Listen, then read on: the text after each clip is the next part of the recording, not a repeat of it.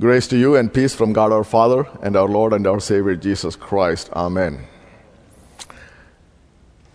No better theme than the theme of sin and grace is so fundamental to Scripture and even more fundamental to our confession.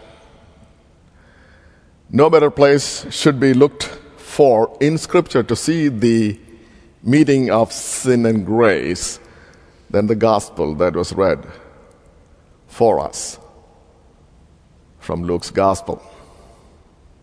Further back, the appointed Old Testament lesson for us today was the story of King David, who struggles with sin and grace.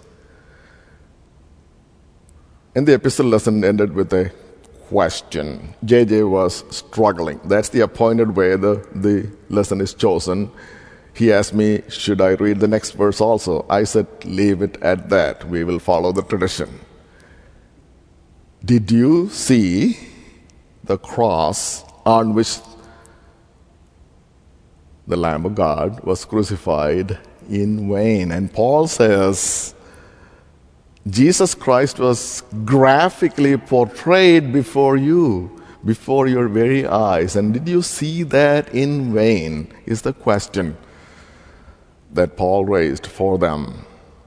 And in the interaction between the sinner woman, we see grace and sin meeting.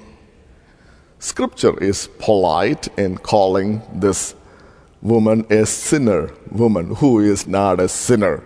And we know that the woman who is literally called a sinner is notorious for having committed and continuing to be committing this sin that we all like and we all to some extent commit and we all to a great extent deny that even we are familiar with it. This is the sin against the body, the sin against flesh. And this one sin is the one that causes us to sin against ourselves. The least acknowledged and the least admitted and the most committed sin in the world, to which King David was guilty. And he was found guilty. But there is a way out of this sin. If you sinned against your body, I'm not twisting the 10 Commandments. You are actually sinning against you and your neighbor. And fundamentally, you are sinning against the God who created you and gave you body and soul. That implies that this sin causes us to be guilty of the Decalogue and the attending explanations thereof. No one is righteous. But these three lessons again tell us something else. That there is forgiveness. And the confessions and Luther teaches us where there is forgiveness, there is life and salvation. Therefore, come with David and pray. Create in me a clean heart, O God, and renew a right spirit within me.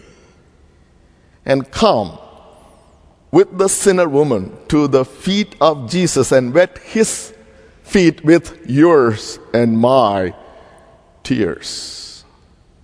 And come with the Galatians, Christians, to the cross and look at it carefully, that the word that is preached founded on the cross. In fact, the cross that has been portrayed before us is not in vain, but only sealing for us and all who believe in Jesus Christ forgiveness of sin.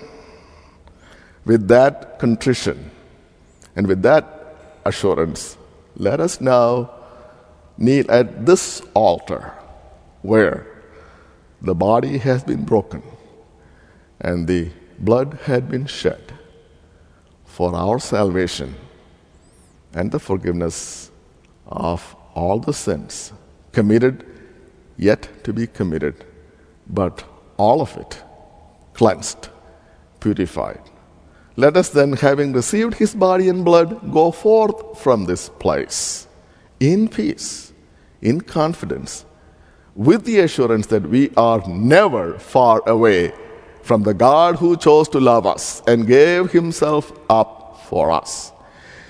God is not distant from us, but he is always with us, even when we walk through the valley of sin and death. He does not despise us or reject us, but he always holds us closer to him through his cross. To God be the glory.